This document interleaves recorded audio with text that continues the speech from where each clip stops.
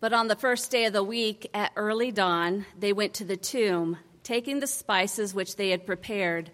And they found the stone rolled away from the tomb. But when they went in, they did not find the body. While they were perplexed about this, behold, two men stood by them in dazzling apparel. And as they were frightened and bowed their faces to the ground, the men said to them, "Why do you seek the living among the dead? Remember how he told you, while he was still in Galilee, that the Son of Man must be delivered into the hands of sinful men and be crucified, and on the third day rise." And they remembered his words. And returning from the tomb, they told all of this to the 11 and to all the rest. Now it was Mary Magdalene and Joanna and Mary the mother of James and the other women with them who told this to the apostles. But these words seemed to them an idle tale, and they did not believe them. This is the word of the Lord. Thanks be to God.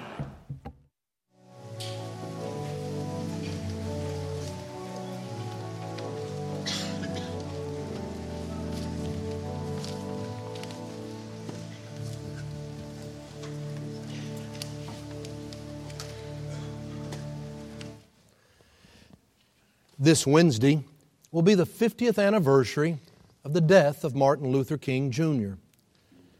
He was born back in 1929. He graduated college when he was just 18 years old. He went to seminary, and there he studied to be a Southern Baptist preacher.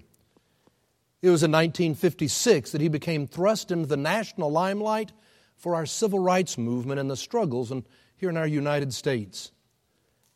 When you go back and you look at his life and his message, it's easy to see that he was a disciple of Jesus Christ. You go back and look at his message, and it was a message that all people should be treated with respect and kindness and love. It doesn't matter whether you're white or black or red or brown, male or female or young or old. Everybody is a child of God, he said. It's very much what Jesus would be telling us. Everybody should be treated with kindness and equality. He very much believed in returning love for hate, nonviolence. He begged his followers, do not return hate for hate and evil for evil. We will respond to hate with love. You know, it was a message that a lot of people didn't want to hear. On all sides, they didn't want to hear about it. It was in 1956. He was invited to come to Montgomery, Alabama, to be a part of the bus boycott that was going on, started by Rosa Parks. And while he was there living in Montgomery, Alabama in 56, his house was bombed. It was a miracle that he, his wife, his daughter were not harmed. But it would just be the beginning of all the threats on his life. In 1958, he would actually be at a book signing. And there was this woman, Isola Curry. She was African American, and it would later be shown she very much had many mental challenges and issues, schizophrenia and problems. But she came to the book signing, and out of the blue, she stabbed him with a letter opener. It went in and it rested against his aorta. The doctor said, do not speak or sneeze, for if it pricks the aorta, you will bleed to death before we can get in. That close. That was 1958, and all the threats would only pick up from that time on. And yet he would never back down from his message and what he was doing and trying to reach out and ask us to love one another. It would be in 1968 that he would go to Memphis to be supportive of the sanitation workers' strike that was going on. His plane was delayed because of a bomb threat. And when he finally got there, that night he gave his famous speech, "I've been to the mountaintop." It really was a speech where you can almost sense that he believed the end was coming, that things were getting close. He could just feel it. And he started talking that night and recounting the history over these last 10 years. And he even said, I sure am glad I didn't sneeze back then. I would have missed so much in these last 10 years. He recounted what all had happened. And then he moved into this analogy of where, you remember, Moses had led the people of Israel through the wilderness for 40 years, and they finally get to the edge of the promised land. And it is Moses who goes up on the mountain to look over the river Jordan, and he sees the promised land. But he dies. He doesn't make it to the promised land. And that night when Martin gave his speech, he started making references to that idea, and I want to read you what he had to say. I got to Memphis, and some began to say the threats, and that what would happen to me from some of our sick white brothers. Well, I don't know what will happen now. We've got some difficult days ahead. But it really doesn't matter with me now because I've been to the mountaintop and I don't mind. Like anybody, I'd like to live a long life. Longevity has its place. I'm not concerned about that now. I just want to do God's will. And He's allowed me to go up to the mountain, and I've looked over, and I've seen the promised land. I may not get there with you, but I want you to know tonight that we, as a people, will get to the promised land. And so I'm happy tonight. I'm not worried about anything. I'm not fearing any man. Mine eyes have seen the glory of the coming of the Lord. It would be his last speech. For the next day, on his balcony at the Lorraine Motel, there he would be assassinated. We believe that some of his last words, if not his last words, were spoken to Ben Branch. Ben was a musician who was going to be playing at the event that night where Martin was going to be. And we know he said, Ben, make sure you play Precious Lord, Take My Hand in the meeting tonight and play it real pretty. Martin Luther King died when he was just 39 years old. But he lived such an amazing life and such a life of significance. And he lived his life in the awareness of death, and he was not afraid. He wasn't afraid because he knew that promise of God's grace and the gift of new life in the kingdom of heaven. And when you're not afraid to die, then you're not afraid to live. This morning, I want to bring this sermon series to a conclusion. A sermon series we've looked at for the season of Lent entitled In Matters of Life and Death and Life. And what we've been saying is we need to look at our lives in the light of God's grace and not be afraid to look at our failures and mistakes, not to beat ourselves up, not to try to make ourselves feel guilty or bad, but to get honest in who we are in the light of God's grace and in the awareness of death. To realize that death is a part of all of our lives and we are going to die, so get on with living. And if you're able to look and know that you don't have to be afraid of dying, then you can look at your death and you get on with living an abundant life right now. Jesus said, I have come that you might have life and have it more abundantly. It all begins with the Easter message. This morning, our scripture lesson is about that first Easter when it shows the women are coming to the tomb. So much has happened in the last week. It was 1 week ago on a Sunday. We were here celebrating Palm Sunday as the people, the disciples and Jesus came into Jerusalem and people were waving their palm branches and shouting, Hosanna. They thought Jesus would be a Messiah like David, raise an army, overthrow the Roman government, and establish the kingdom of Israel.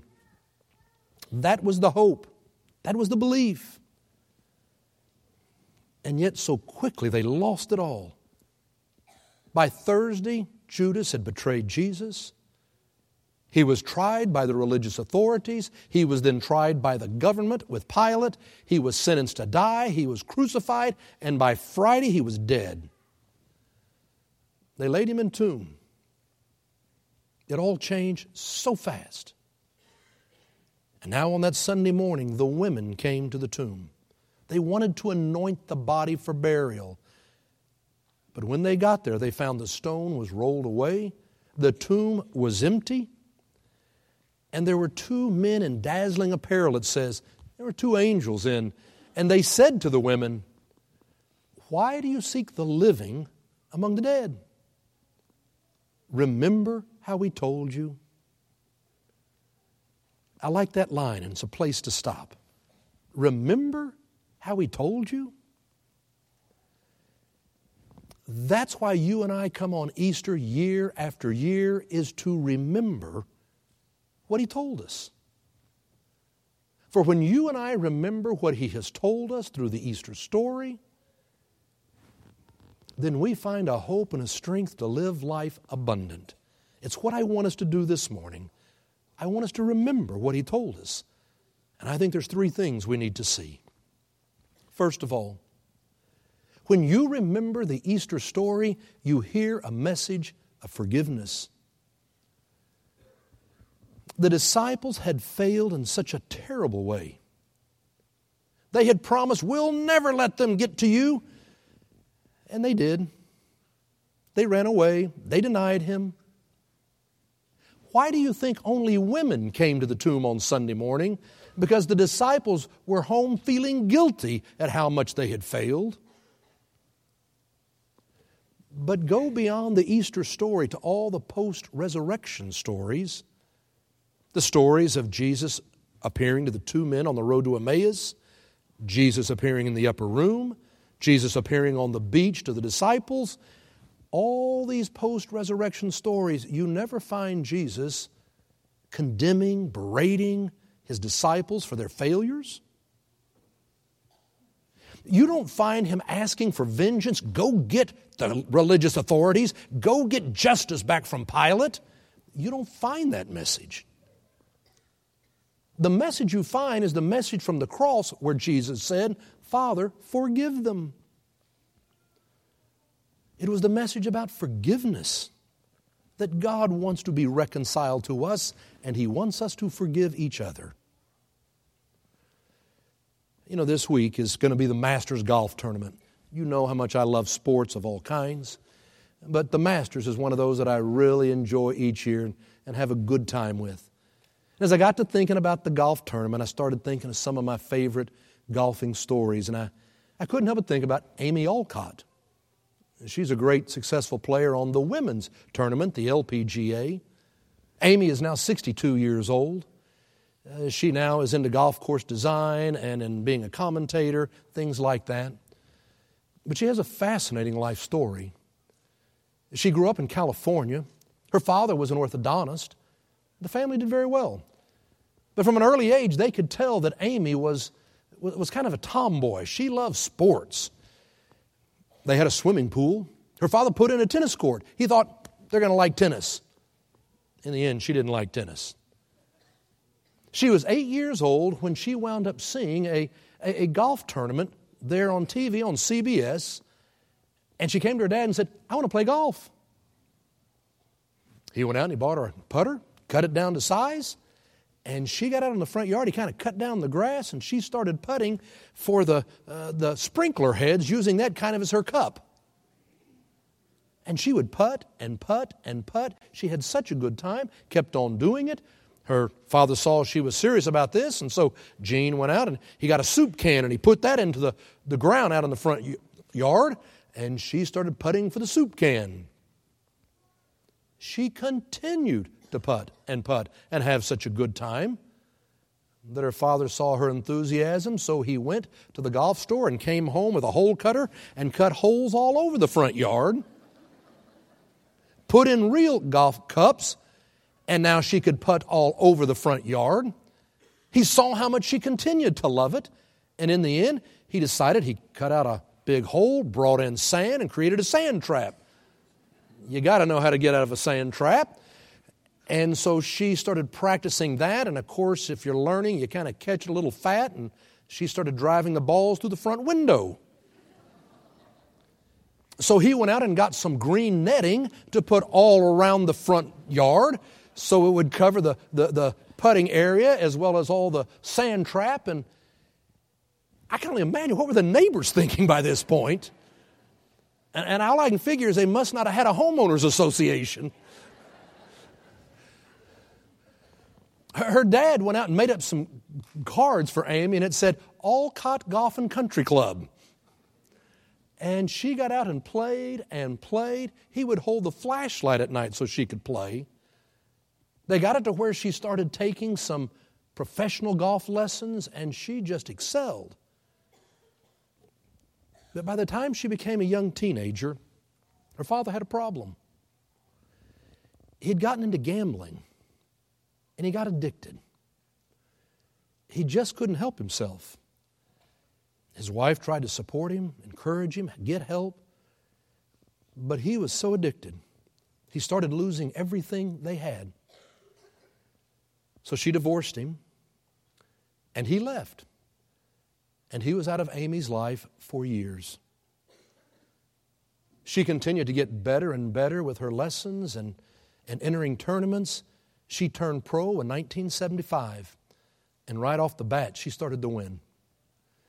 And over the next 4 or 5 years, when she'd be playing at different places around the country, now and then she thought, somewhere at the back of the gallery, she was seeing her father. It almost looked like him. Sometimes it was up on the last row in the stands.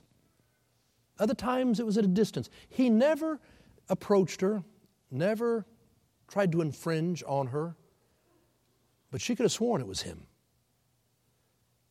And as the years went by, she finally realized it is him. Every now and then he's showing up at her tournaments. It was in 1980. They were playing the U.S. Open in Nashville. And Amy went out and she trounced them. At the end of Saturday, going into Sunday, she had an 8-stroke lead. And she went out, and that day she started looking around. There was her dad. She could tell, that's him. There in the crowd, that was him. And he was following along, and whenever she would do something well, he was jumping up now and waving. He was excited to be cheering for her. Never approached her, never wanted to intrude, always at a distance. When she came to the 18th fairway, she now had a 9-stroke lead. She knew she was going to win.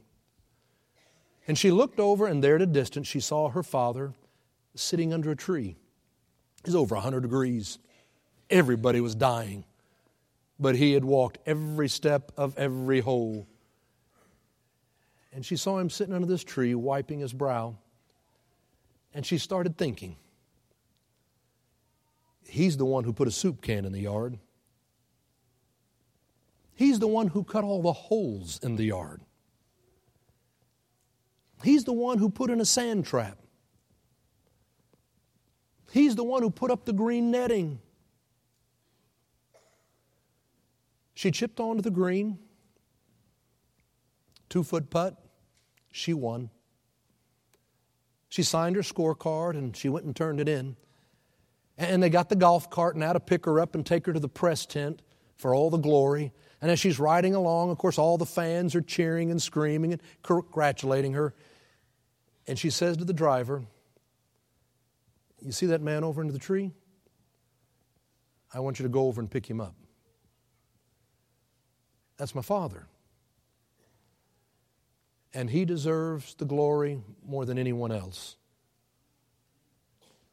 And she went over to the tree and she invited her dad to get in the golf cart with her. And they rode to the press tent. And they did their interviews and all the excitement. And the next morning they had breakfast. They hadn't had breakfast together in years. And she said, he is the same old dad. And I was still his little girl. It's such a good time. And over these next year, they were together so much, and he would come to her tournaments. They had no way of knowing that in less than a year, her father, at 60 years old, would die. But Amy would look back and be so grateful that there were these moments of forgiveness and reconciliation. Changed everything. The message of Easter is that God seeks to be in relationship with us and forgive us. We don't have to be afraid. But He also is asking us to forgive each other. Because without forgiveness, there is no family. Without forgiveness, there is no church. Without forgiveness, we will never be a healed country. To forgive, to be forgiven, and to forgive. It is the message of Easter. And secondly, when you and I remember the Easter story, we hear the message of hope. For the disciples, when they had come into Jerusalem, man, their whole life was expecting Jesus is the Messiah, like a David. We're going to overthrow the Romans. And everything they hoped for and dreamed was gone in a few days. But what they would discover is, even though life did not work out the way they planned, you look at the post-Easter stories, the post-resurrection stories, and Jesus is always casting a vision for the future. What next? You and I know what it means to have life not work out the way we plan.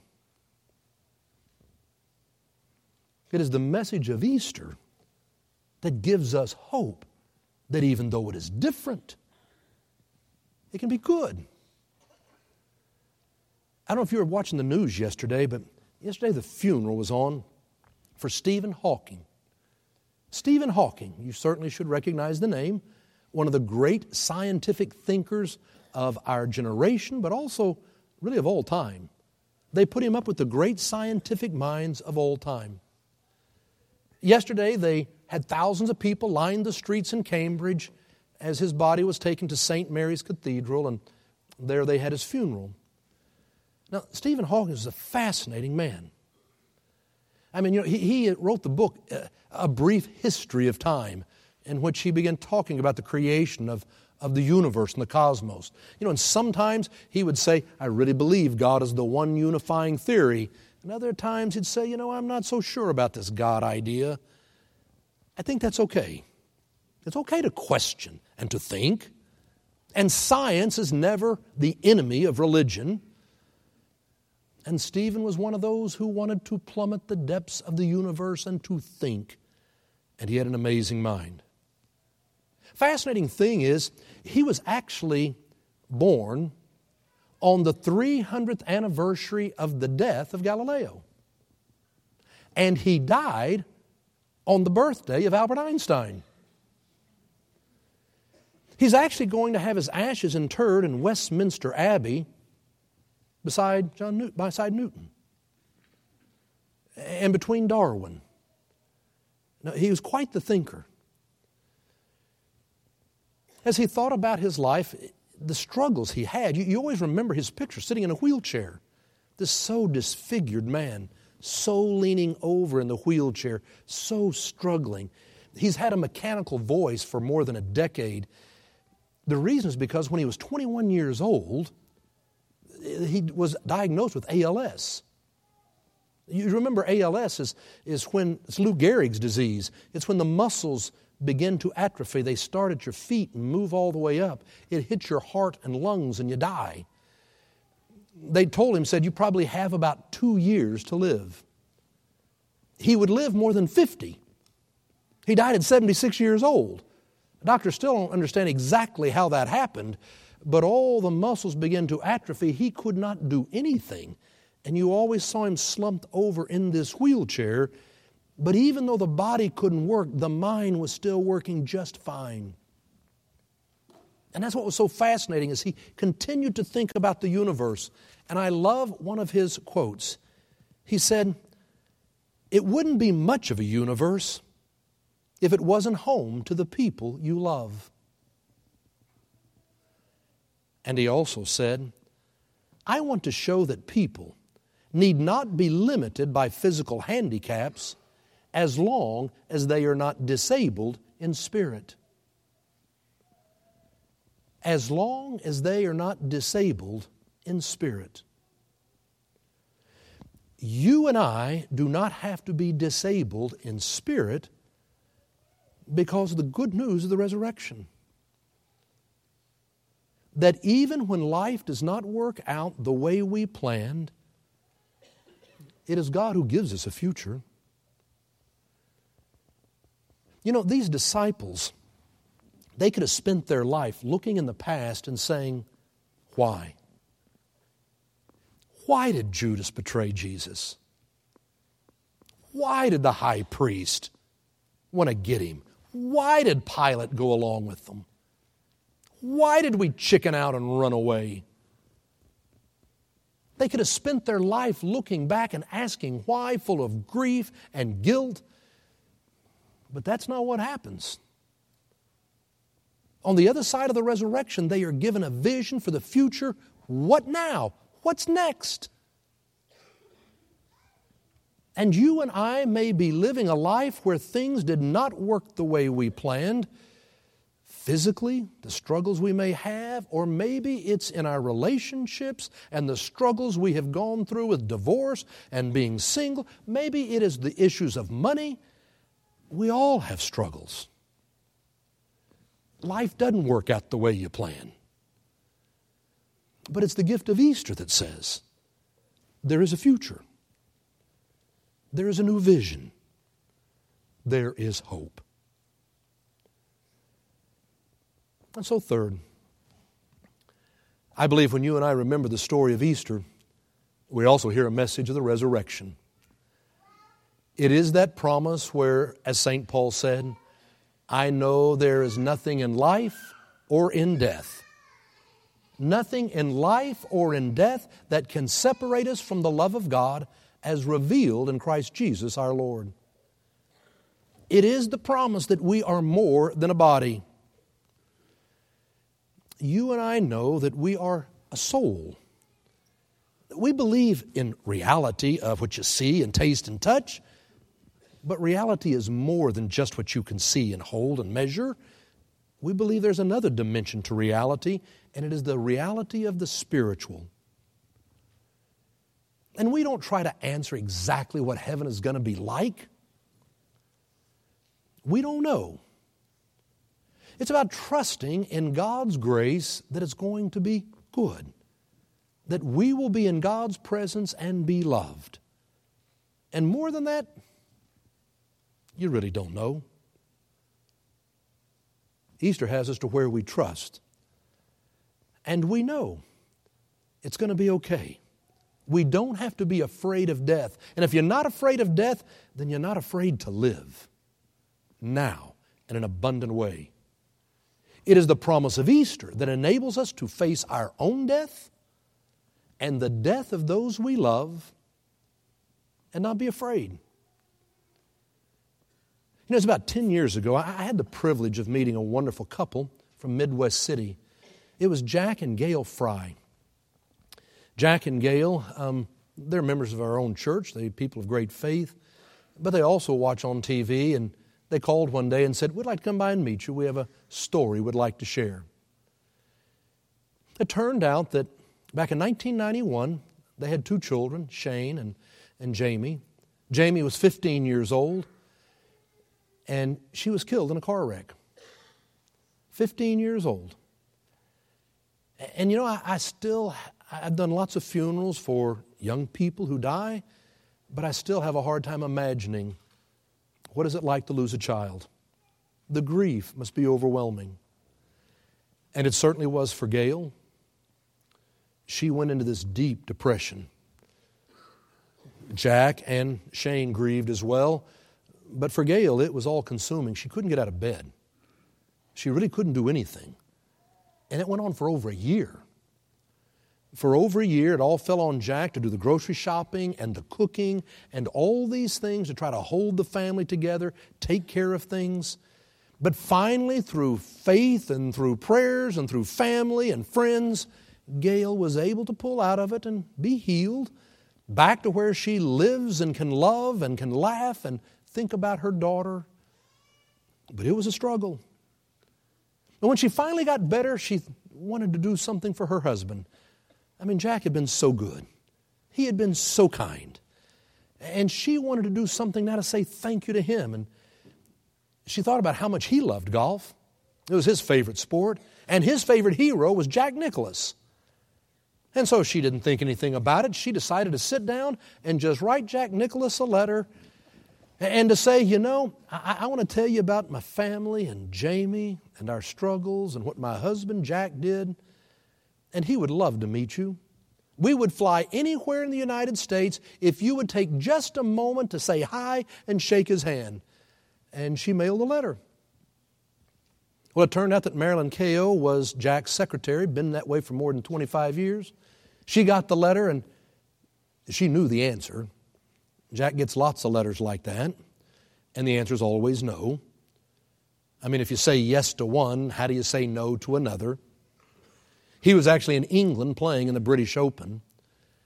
When he came home and Marilyn gave him the letter, he read it, he thought for a moment and then surprised her and said, "Tell them to come to Denver, Cherry Hills Country Club."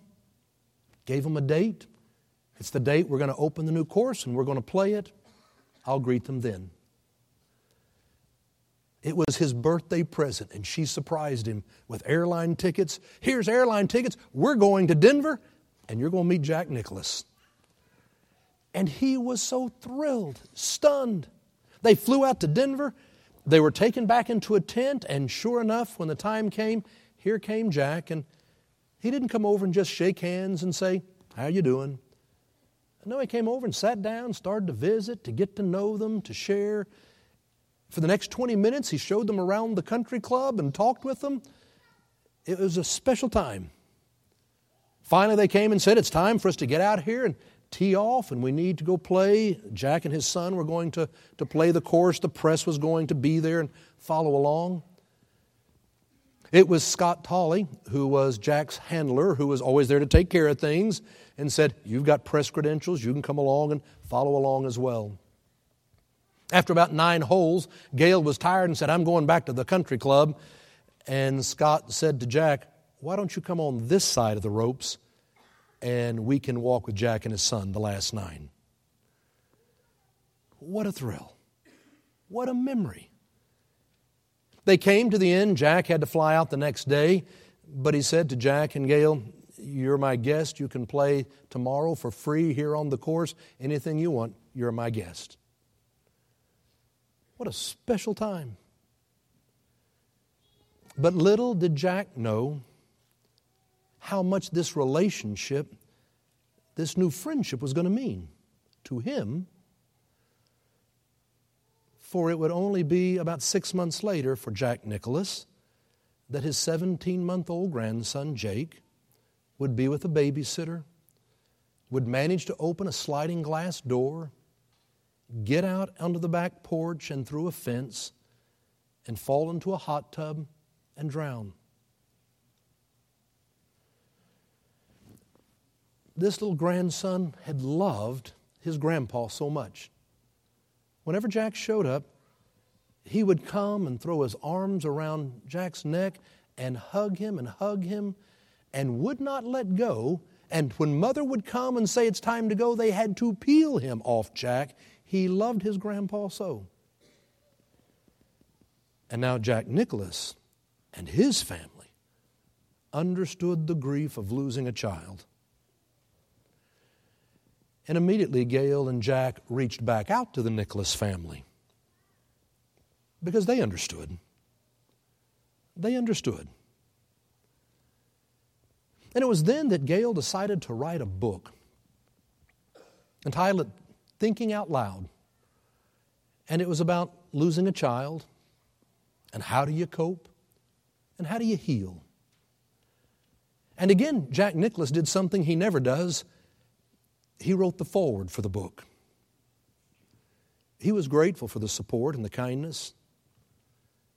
And the book, well, it really was all about how you can heal, but it starts by trusting in the promise of Easter and knowing the good news of the resurrection, that it is the gift of God's grace that gives us new life and His kingdom.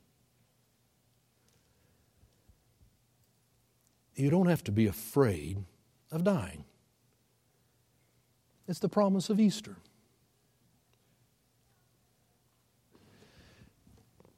When it comes to matters of life and death and life, it is the good news of Easter that makes it to where we're not afraid to think about dying, so we get on with living an abundant life now.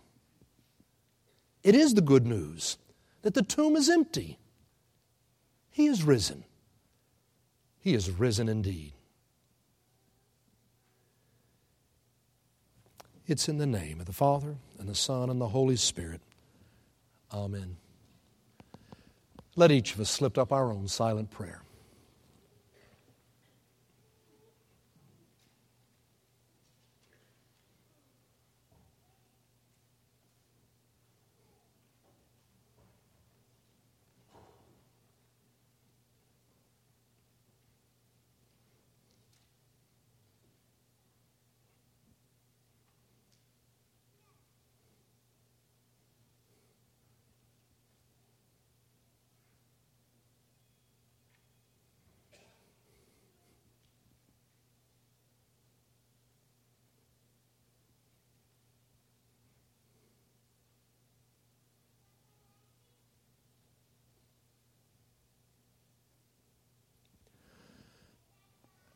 Amen.